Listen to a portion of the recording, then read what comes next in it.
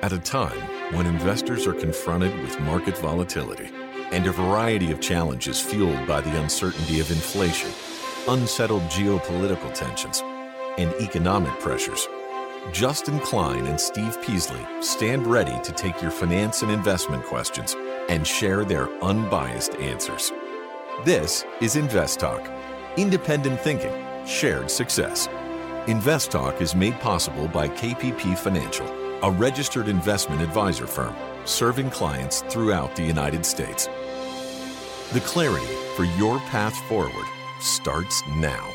Here is KPP Chief Executive Officer, Financial Advisor, Justin Klein. Good afternoon, fellow investors, and welcome back to Invest Talk. This is our Friday, October 14th, 2022 edition. We are now well into the fourth quarter, and volatility is here, and volatility in my esophagus as well. You see me pause today, it's probably because I have a pretty bad bout of heartburn, but I'm going to try to fight through it. So if you hear me pause, it's probably just one of those. Now, I'm Justin Klein. I'm working today for Steve Peasley, and I look forward to this hour on Invest Talk with you, answering your finance and investment questions. And I'm going to do my very best to provide you unbiased answers to those questions. And the phone number, as always, is 888-99-CHART. You can call 24 hours a day, 7 days a week. And we also love your live calls as well, 4 to 5 Pacific time. And I've got a packed podcast for you today. Now, my main focus point concerns the story behind this question. Is there a reasonable strategy for investing cash in today's bear market? And it's an interesting article that you can find on investtalk.com, but there's some things I agree with, things I don't agree with in this article, but I want to go through them. And the author kind of has an axe to grind, so I want to try to give the upside and the downside of how to of the various choices that you should make. That's why I really like it. It's just going over the various choices that you have and what might fit you. Every different asset class that you can allocate your capital towards right now has potential risks and potential rewards. Some more intensified than others right now versus normal times. But I wanted to just unpack all of that as much as I can for you today. I also have some other topics as well, including the industrial, not just commercial, the industrial real estate market and the trends there. Also, Social Security cost of living adjustment. That is a bit different than your normal CPI calculation. It's called CPIE, which we're going to look at. We're going to look at all of these, and we're going to unpack the data there.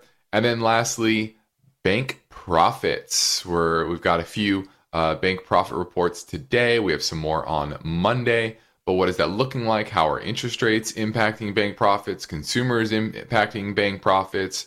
Wall Street in general, right? The investment banking arm of banks, all of that. And so I wanted to look at that sector as well.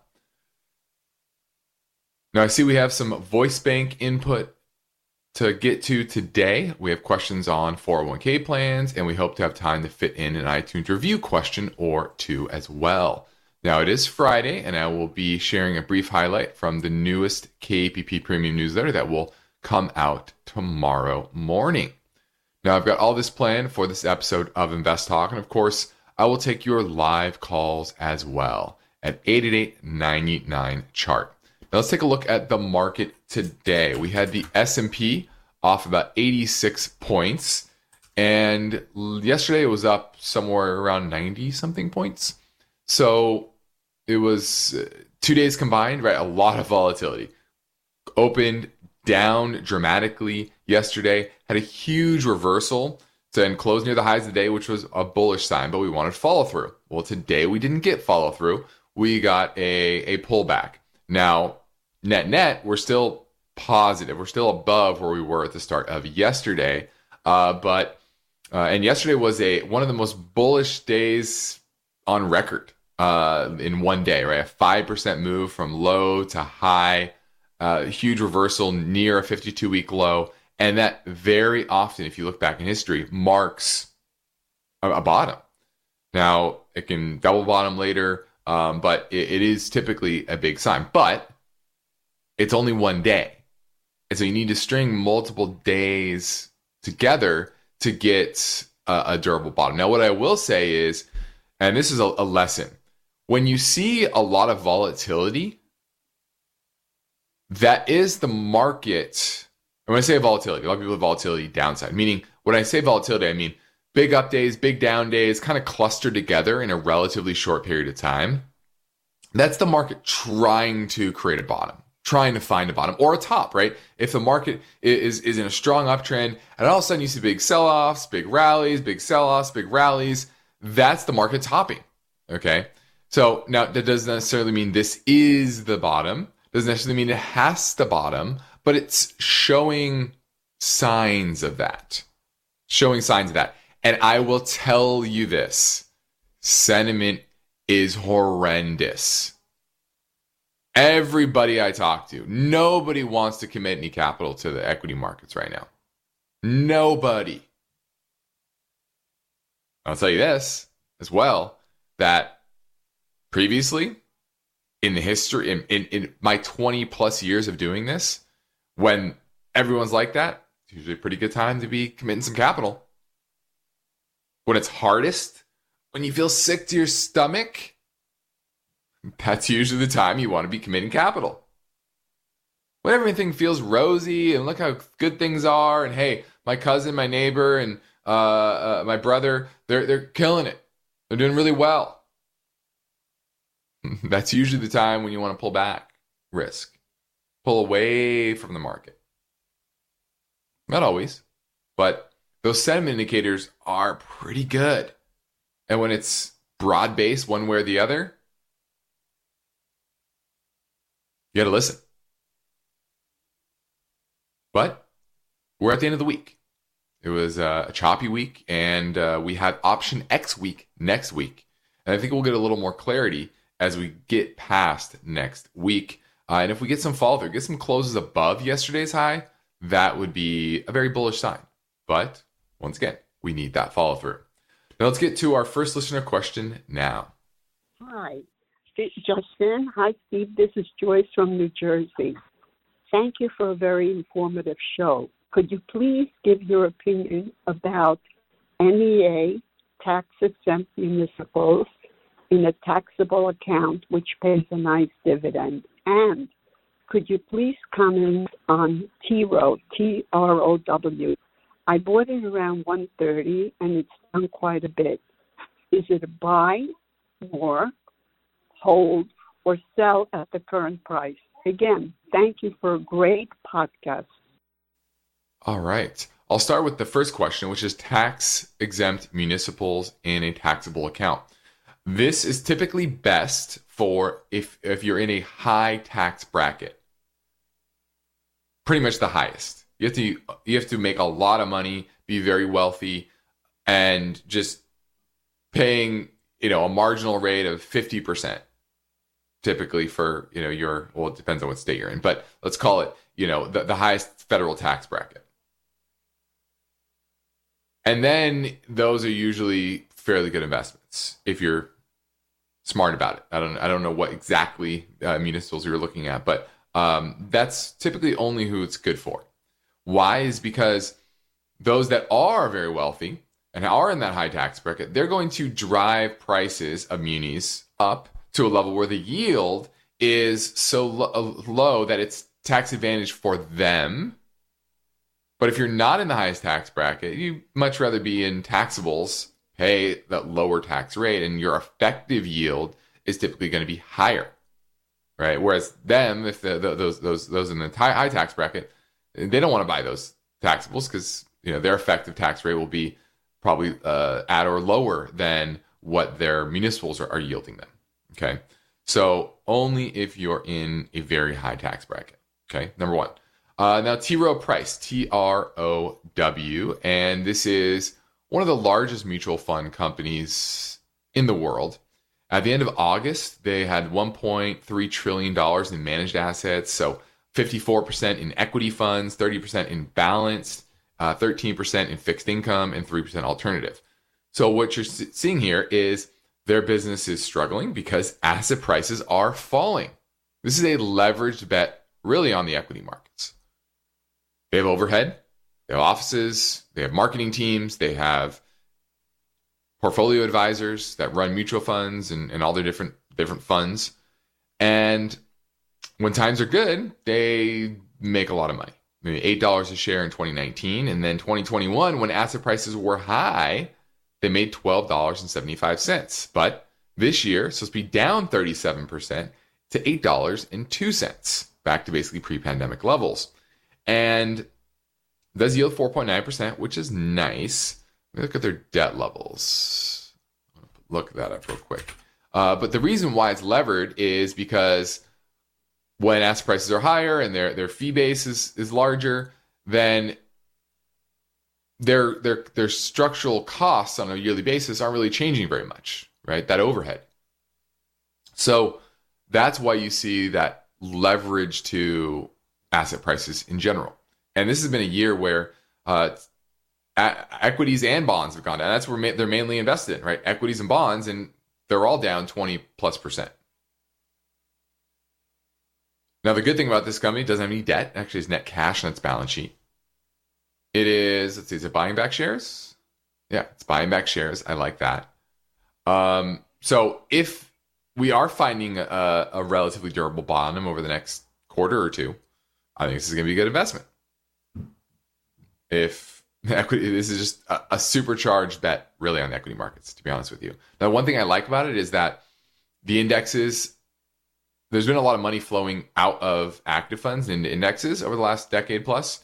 That's starting to shift now that active funds are improving. And the broad indexes are heavily weighted towards tech, which is underperforming. So I like that. So I think there are some opportunities there, but you're gonna really just take above average risk here, and you have to be willing to do that. And if you are willing to do that, then I'm going to give T. Rowe Price a thumbs up. Now, this is Invest Talk. We're very happy to hear the caller questions that come in via our voice bank recordings, but it's worth mentioning that we love interacting with our live callers as well from 4 to 5 Pacific time. So if you're listening now during that time, our number never changed. It's 888-99-CHART. Why do listener questions make Invest Talk better? Which of these would you recommend? Because each caller presents fresh questions in their voice. I was curious if you still think aluminum has a ways to go from here. When do I know the right time to take profits? Should I be looking for an exit? Should I be holding here? And listeners instinctively realize that Invest Talk uniquely offers a welcome dose of investing satisfaction. I think you have a terrific show, and I've learned a whole lot. Hey guys, love your show. I've been listening for several years now, and I've learned a lot. Justin Klein and Steve Peasley understand what investors need and want. I would look at it from a tax perspective. If there's no tax implications, move on, find better ways to use that money. I'm going with the odds. I think a half position now would at least get you in it and get you watching it so you won't lose track of it. Don't forget to call Invest Talk, 888-99-CHART. Each day, Invest Talk listeners submit their finance and investment questions via phone or email. Would you like your question to be put near the top of the list? Just take a minute or two to leave a review and rating for Invest Talk at iTunes. And be sure to include a brief question with your iTunes review comments. And of course, your calls are always welcome 24/7. Don't forget to call Invest Talk, 888-99-CHART. Now on Friday, Steve generally makes time to fit in a quick rundown of key benchmark numbers, so let's hit that now. The 2-year Treasury was at 4.5%. That's up from 4.3% last week, 4.16 2 weeks ago, and 3.8% 4 weeks back. And then the 10-year Treasury, that was also up to a little over 4%, 4.01% from 3.865 last week. And obviously, a lot of this has to do with the hot inflation numbers, slightly hot. I mean, 8.2 versus 8.1 modestly hot there. And this was at 3.73 just a month ago. So about a quarter point increase from last week, or from a month ago, excuse me. Gold was at 1645, down slightly from 1700 last week. And silver today was at 1822. That was at $20.22 last week. This is all due with the strong dollar. Oil at 86.20. That's down from 92 last week and 78 the week before. So definitely a lot of gyrations.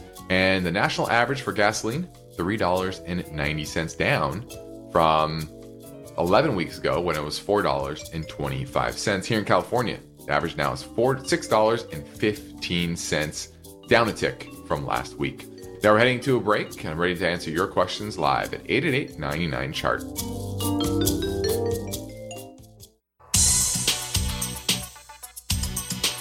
The stock market is volatile. It's constantly changing. So how are you positioned? Is your portfolio properly balanced, or are you taking unnecessary risks? You can get guidance anytime for free if you go to investtalk.com and take the brief Riskalyze quiz. Now, my main focus point today concerns the story behind this question. Is there a reasonable strategy for investing cash in today's market? And this is an interesting article. There is an axe to grind by the author, but I did want to go over it and kind of give you my take on at least his decisions. Now, what he says is he bought iBonds. So he's talking about $250,000 in cash that he has. How is he deploying it? So iBonds, number one, $10,000, maybe buying another 10 for his wife or another, and some more for his kids as well, trying to max that out. And I think that's certainly fine. Now, the first thing you have to consider is your risk tolerance level and making sure you're not taking too much risk. And the ultimate goal is financial independence. So looking well beyond the next 3 months, 6 months, or even year, because for most of you, this money or any investment you're making are going to be longer term. Okay, so how will this eventually get you to a larger nest egg so that you can have a more consistent income, ideally passive income, etc. Okay, now his first choice is treasury bonds, and I think there's, for going back to that caller before the break about muni bonds, I think that's an option if you have high income. So that's something to think about. Now, 3-year treasury rates is somewhere in the 4.5% range, which I think is pretty enticing for a lot of people. Now, what I would say is that's probably only if you're conservative or moderately conservative. Now, if you start to become more of a moderate investor, I definitely would be dabbling into high quality corporate bonds, now yielding roughly 7%. So you're going to get 250 to 300 basis points higher than you're going to get in treasuries. And I think that's probably worth it over a 3, 4, 5 year time frame. The risk that you're taking in an inflationary environment is relatively muted as long as you're being smart about the bonds that you're buying. So that's one thought process there. Bonds is fine. Treasuries, 4.5%, or sorry, 4.5% isn't going to really keep you above inflation. It might keep you up to inflation. We expect inflation to be roughly about that level by middle of next year as base effects take hold and economy cools, etc. So ideally, I want to be above inflation, and so if I can lock in 7.5%, I think that is ideal. Now, the next thing would be to make sure all of your tax-deferred accounts are maxed out. Roth IRAs, traditional IRAs, 401ks, SEP IRAs, 529 plans, etc. Whatever you have, try to make sure you max that. If you haven't done that yet, this is a pretty good time to do that. And then going into next year, we're only a few months away, 2.5 months away from 2023. Maybe front load some of those contributions as well, as stocks are relatively cheap now. Once again, where is that ultimate bottom? We don't know, but it's probably lurking. Let's just say that. Now, number 3 is probably the one that I disagree with the most for him. Now, he provides out a lot of links, so I think there's an axe to grind here. He says private equity funds. And I cannot disagree more with this. And he talks about venture-backed debt and how it's outperformed, blah, blah, blah. It's just a leverage bet on an equity. And when the cost of equity is finally something versus next to nothing, those funds aren't going to do very well, and their fees are pretty high. So I would say absolutely X, number 3 on his list, which is private equity, venture funds, private REITs. All of that is just a bad place to be. Number 4, he talks about real estate. I think maybe investing in your own home, remodeling things opportunistically as maybe you find sales on flooring or whatever, and the ability to maybe do it yourself. I think that's always a good way to allocate some capital. 5, pay down any high debt or high interest debt. I think that's certainly an option. And then lastly, I agree with him, education. This is a time where investing in yourself can really pay dividends. And so I'm going to give that one a big thumbs up. Now let's go to Alberto in San Jose looking at UNH.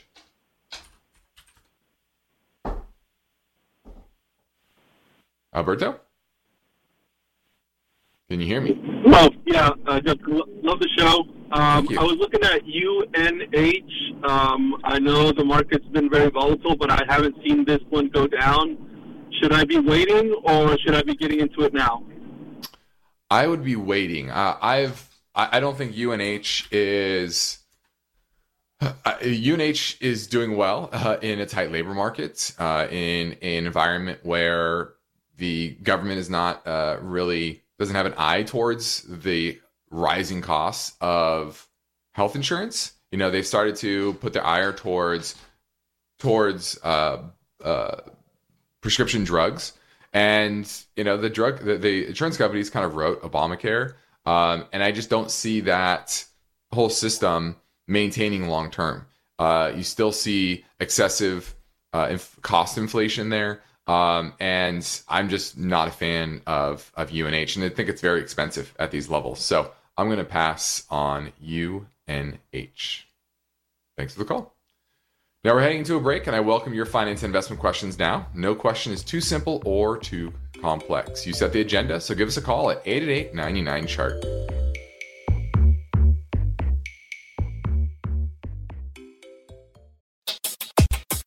Do you have questions about FDIC security, mortgages, money market funds, losses to your retirement plans? Give us a call today, 888-99-CHART. Let's say you've been thinking about learning a new language. Okay, why? I mean, how would it come in handy? And where would you want to use it?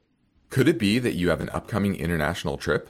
Or maybe you want to connect with family members or friends from a different culture? I think you should know about Rosetta Stone. With millions of users, it's been the world's most trusted language learning program for 30 years. Rosetta Stone is available on your desktop or as an app with audio companion and the ability to download lessons offline. Rosetta Stone truly immerses you in the language you want to learn. It has a built-in, patented speech recognition engine called True Accent. So as you practice speaking, you'll get feedback on how well you pronounce words. With Rosetta Stone, you pick up a language naturally, first with words, then phrases, then sentences. It's an intuitive process designed for long-term retention. You really learn to speak, listen, and think in your new language. Rosetta Stone is an amazing value, so your special skill set is within easy reach. You know you want to do this, so don't put off learning that language. There's no better time than right now to get started. For a very limited time, InvestTalk listeners can get Rosetta Stone's lifetime membership for 50% off. Visit rosettastone.com/today. That's 50% off unlimited access to 25 language courses for the rest of your life. Redeem your 50% off now at rosettastone.com/today. At this point, I think almost everyone has heard how generative AI promises to bring us to the next industrial revolution. AI is already shaping society with an impact on daily life that echoes the transformative significance of electricity or the internet. As we take steps to embrace the potential of generative AI, we need to remain vigilant with regard to its exploitability. This is where HackerOne comes in. HackerOne's AI Red Team addresses the novel challenges of AI safety and security for businesses that are launching new AI deployments. The HackerOne approach involves targeted offensive testing by harnessing the collective skills of ethical hackers who are proficient in AI and prompt hacking. In short, AI red teaming is the practice of stress testing AI models and deployments to make sure they can't be tricked into providing information beyond their intended use, and that security flaws can't be exploited to access confidential data or systems. HackerOne seamlessly integrates with your existing tools to enhance communication and collaboration across development, security, and IT teams. So, stay ahead of the game in the battle against cyber threats with HackerOne's attack resistance platform. Learn more at hackerone.com. That's HackerOne.com, hackerone.com. You are listening to Invest Talk. We've seen the markets go up, then down, sideways, and around. It's called volatility. And if you're a serious investor, you'll have finance and investment questions for Justin Klein. He's here now taking your calls live. Invest Talk, 888-99-CHART. Let's go to Eric in Virginia looking at Porsche. You there? Eric, you there? Maybe not. All right, well, I'll cover Porsche. This is one of the most profitable manufacturers. Oh, Eric, you there? Hey, sorry, I was on mute. My bad. No problem, no problem. So, you're looking at Porsche. What do you like about it? So I wanted to talk about potential. I've heard you talk in the past about how it's good to learn from your mistakes, and I'm wondering if I made one here. So I did buy it around eight and change, as an electric play through Volkswagen, and I kind of thought that the IPO of Porsche, like the manufacturer Porsche, not to be confused with Porsche, the holding company, would be a positive thing. But I'm wondering, in hindsight, now that the dust has settled, if that was just diluting shares or if this is just down with the overall market. What are your thoughts? I just think it's down with the overall market. Just look at this is basically a play on Volkswagen, to be honest with you, and it's just a different way to play it because Porsche owns a percentage of Volkswagen. It's a percentage ownership of Volkswagen. So Volkswagen stock is down, then Porsche stock is going to be down. Now, I do think it's trading at a larger discount than it should be. There are some potential litigation issues and everything, but I don't think that's warranted. So if I'm gonna buy one or the other, I'd rather own Porsche over the long term because I think that discount will shrink over time, and so I think it's a better way to play it. But it's still going to be correlated with the overall Volkswagen stock, and this is a good example of why I just don't love large allocations to any of the car makers. Any of them. Ford, GM, Tesla, Porsche, Volkswagen. It's not a good business. I know it's sexy. I know it sounds great. I know everyone wants to play the electric vehicle transition, but it's not a good business. It's extremely capital intensive, and even the best run, Volkswagen is the best run car company in the world. When you're talking about the strength of their brands, from Audi to Porsche to Bentley to Lamborghini, they have some of the best names in the industry.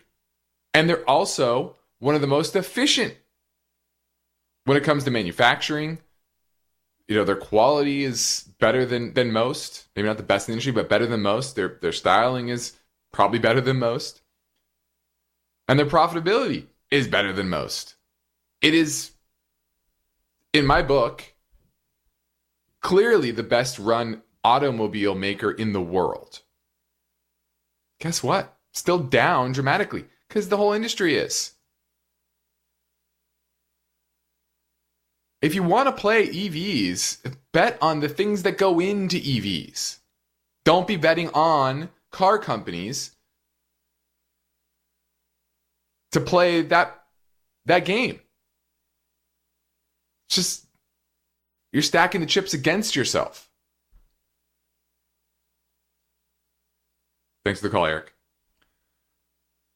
Now, the KPP Premium Newsletter was finished today, and it will be distributed to subscribers tomorrow morning, and I have a preview. Now, in the market conditions section, we explained that this was another roller coaster week on Wall Street. Investors were eager to learn about the recent inflation report for September. Now, the Producer Price Index, a measure of prices the that U.S. businesses get for the goods and services they produce, increased 0.4% for the month compared to the Dow Jones estimate of 0.2% gain. On a 12-month basis, PPI rose to 8.5%, but that was a slight deceleration from 8.7% in August. Now, the Consumer Price Index increased 0.4% for the month, more than the 0.3% the Dow Jones estimate, according to the BLS. Now, on a 12-month basis, the so-called headline inflation was up 8.2%, off its peak around 9% in June, but still hovering near the highest level since early 1980s. Now, the hot inflation will boost Social Security payments, and checks will be 8.7% fatter in 2023, the largest cost of living adjustment to benefits in 4 decades. Now, the market initially sold off on the CPI report, with the Dow Jones plunging over 500 points, but that was short-lived. An hour later, the market skyrocketed in positive territory, up over 900 points, and we will advise caution when buying into this type of rally, but once again, this volatility is a good thing.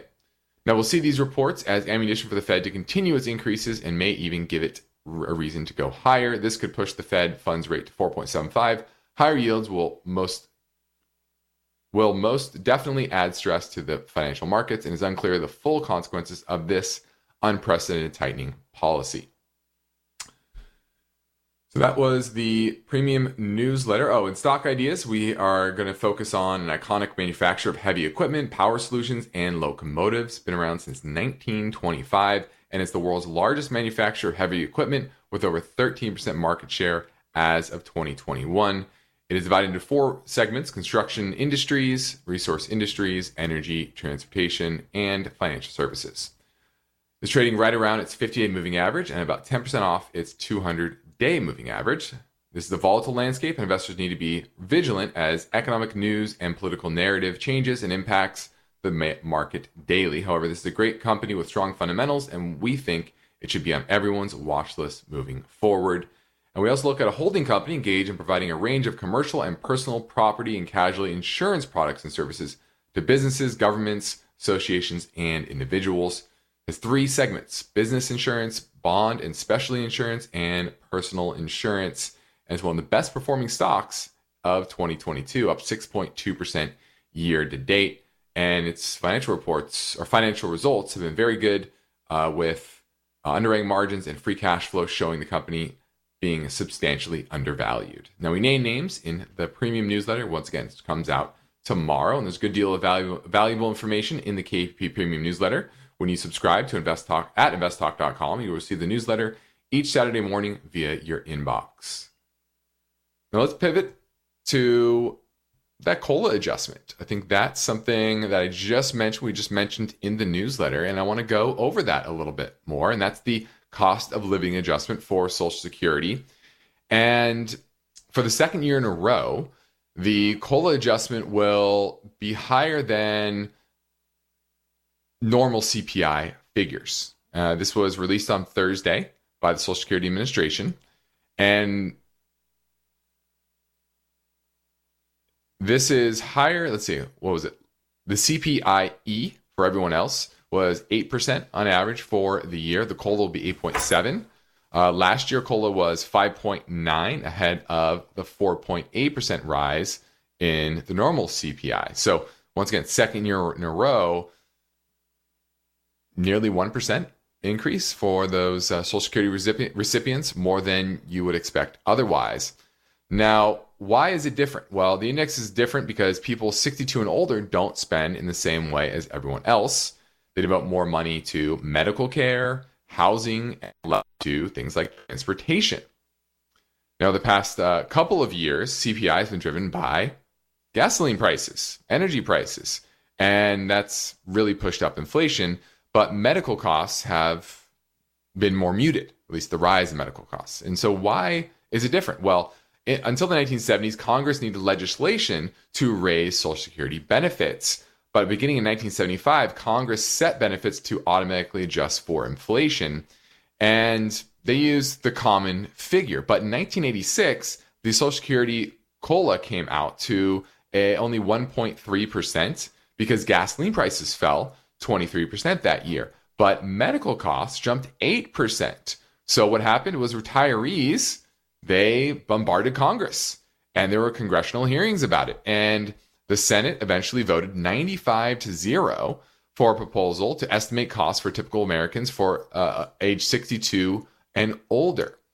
And, you know, there's still a problem, though, with this is because, first off, it's called CPIE. And the CPIE, E stands for elderly. So people that were over 62 were kind of bristled at the fact that they were called elderly.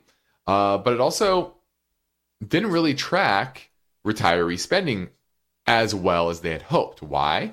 Because some people that are over 62 are still working, right? It also doesn't include senior discounts. Now, that's probably a good thing for the seniors, but it doesn't include that. And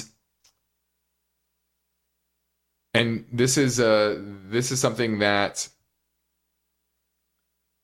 a lot of people worrying about Social Security's sustainability has kind of pushed back against using this number. And a 2003 New York study said switching the CPIE would bankrupt Social Security 5 years earlier.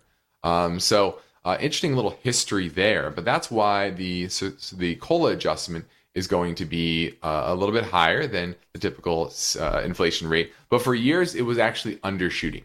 So when energy prices were low and there were other types of inflation, they didn't get to catch up. So this is kind of a catch up for the last couple of years from previously undershooting. Now let's pivot back to the Invest Talk voice bank for a question that came in earlier on 888-99-CHART. Hello, Steve or Justin. This is Nathan from Wisconsin. Love the show. Love your non-biased opinions, no pressure opinions. So I have a question on my 401k. A while ago, I signed up for Bloom, which is a 401k management program. And looking at my statements, I'm 32% invested in Global International, and I never intended to be more than 10%.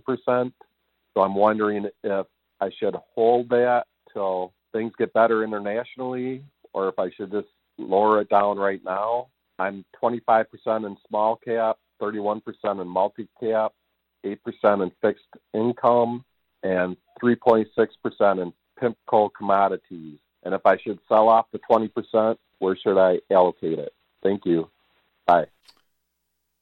Well, your allocation is pretty aggressive. You have a lot of international, a lot of small cap exposure, and long term, those asset classes tend to do fairly well. And if you look at the valuations abroad, it is a pretty cheap time to be buying those foreign stocks, but they're cheap for a reason. You have a lot of geopolitical concerns. It doesn't seem like those are going away with what's happening in Russia and Ukraine, as well as the political winds when it comes to China and Taiwan, etc. So there's just a lot of considerations that means that they should be cheaper. And then when it comes to the dollar is strong, and that pushes down the value of the businesses over there that are translated. Those currencies are translated back into dollars. So all of those reasons mean that those foreign investments are cheaper. Now, is 30% too high? It is on the aggressive side. Would I be aggressively lowering that right now? Probably not, because of where the dollar is, and likely the dollar is going to be weaker going forward versus stronger, at least in the medium to long term. So I would up the commodities. I probably would pull back a tiny bit on international, but not dramatically so, just because, like I said, it is cheap.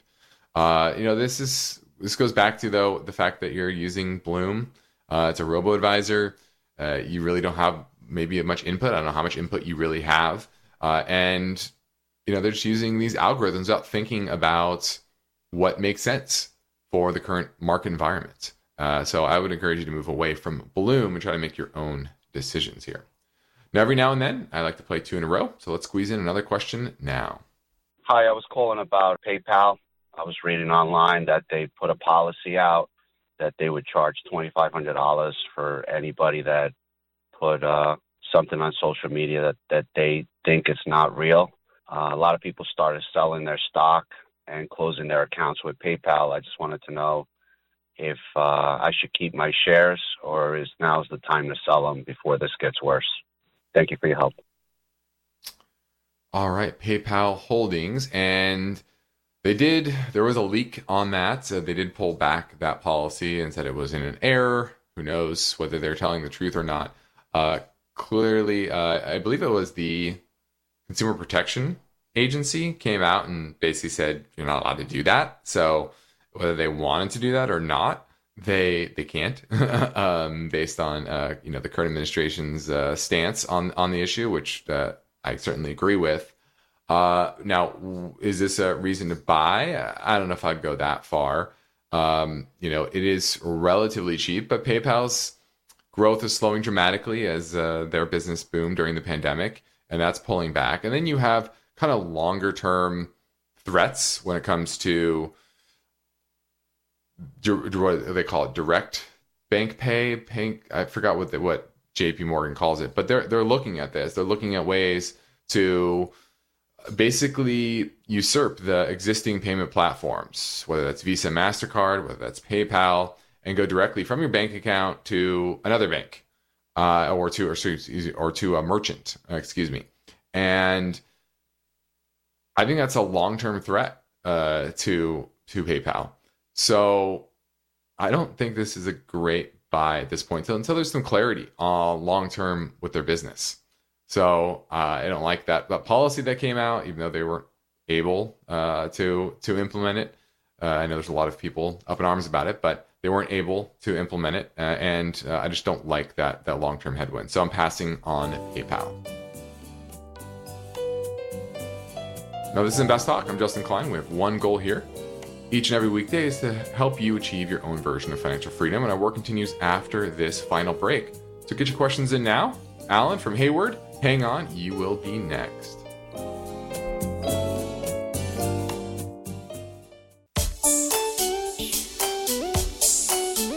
This is Invest Talk. For serious investors, it's all about achieving financial freedom. That's why the unbiased guidance offered by Steve and Justin is so valuable. The Invest Talk Anytime listener lines are open now, and Steve and Justin welcome your questions. Call 888-99-CHART. Go talk to Alan in Hayward, looking at ITUB, which is a Brazilian bank. You own it or looking to buy it? I was looking to buy it. I just noticed that their sales are increasing, and I just wanted to know what you thought about it. Well, this is a Brazilian bank, and with anything Brazil, it's going to be high risk because Brazil, it's still a country, while large, influential in South America. It is very volatile politically and economically. Now, the good thing about Brazil right now, at least, is that they are an commodity rich and export dependent nation, meaning they send a lot of oil across the world, and that has benefited their currency. And then on top of that, the central bank has been raising interest rates consistently. It's gone from 2% at the start of 2021 to 13.25% as of June of this year. So, it's banks, when interest rates go up, they benefit from those rising interest rates, and their business has certainly benefited as well, making 61 cents expected to make this year. That's up from 37 cents in 2020. but you're going to be very exposed to the Brazilian currency. If oil prices pull back, that's certainly going to be an issue. If you have geopolitical, or if you have political unrest, right? They're going through an election. I don't know the details intimately, but they have been known to, if you get somebody that's too extreme economically, they've been known to nationalize certain businesses. Now, usually those are raw commodities versus banks, but that's certainly a possibility as well. And that means your profit that you are entitled to supposedly goes away. So understand that risk as well. Now, it is, I would say, relatively cheap compared to history, and its relative strength is strong, 95, which is very good. But understand the risks here and keep it a very small percentage of your overall exposure to foreign markets. Thanks for the call. That was ITUB. I don't even want to say the name. It's too difficult. Anyway, let's pivot last to the warehouse industry. And you're starting to see a tick up in warehouse vacancies. In the second quarter, it was 3% nationwide, and it ticked up to about 3.2%. And that's the first increase in vacancies in 2 years, but still well below the 5% average national vacancy during 2020. Now, about 163 million square feet were leased in the third quarter. That's down from 207 million square feet in the second quarter, but it's still more than any of the square footage leased during any quarter in 2019. So it's still relatively robust, but it is slowing down. And there was skyrocketing demand during the pandemic and in 2022 as households were buying a lot of goods. We've talked about that before. Amazon doubled the size of its fulfillment network in the 24 months post-pandemic. But now Amazon has halted its growth in warehouse operations, subleasing some of its space to e-commerce rivals. And this is all because of, once again, slowing demand. Now, I think the only thing that's keeping it up right now is excessive inventory. Nike's talked about it. Walmart's talked about it. Target's talked about it. A lot of the retailers have talked about it. Now, they're going to try to work through it through the end of this year. But I think starting next year, you're going to have a strong pullback in the industrial warehouse space, which, once again, it's been very strong. And companies are more cautious about signing leases because they want to get through till next year, get a clearer picture of what's happening with their business, happening with the economy, etc. So if you have companies or thinking about buying companies that are exposed to the industrial warehouse business, you need to understand that their business is likely to slow, and the price per square foot they're going to get, etc., is going to come under pressure because we're getting that reversion to the mean, and that's what you have to understand about today's market. It's a challenging one because some various types of businesses are slow to revert to the mean. Others have already done it quickly, right? Retailers have reverted to the mean more than others, right? So they actually could revert the other way positively. Whereas the real estate sector is typically very slow because of long leases. Those are in the process of reverting to a more normal economic environment. And you need to be aware of that reversion. Now, I'm Justin Klein. This completes another Invest Talk program. Steve Peasley and I thank you. And we encourage you to tell your friends and family about our free podcast downloads. And our official Invest Talk download count now exceeds 46 million, thanks to you. Now get your Invest Talk podcast anytime at iTunes, Spotify, Google Play, and be sure to rate and review on iTunes. Independent thinking, shared success. This is Invest Talk. Good night. Invest Talk is a trademark of KPP Financial.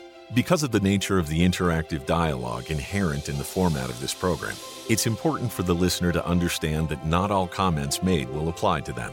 Specifically, nothing said shall be taken to be investment advice, or shall statements on this program be considered an offer to buy or sell security. Because such advice is rendered solely on an individual basis and at times will require that the investor review a prospectus before investing. Invest Talk is a copyrighted program of Klein, Pavlis, and Peasley Financial, a registered investment advisor firm which retains all rights. For more information regarding KPP's investment advisors, call 1-800-557-5461.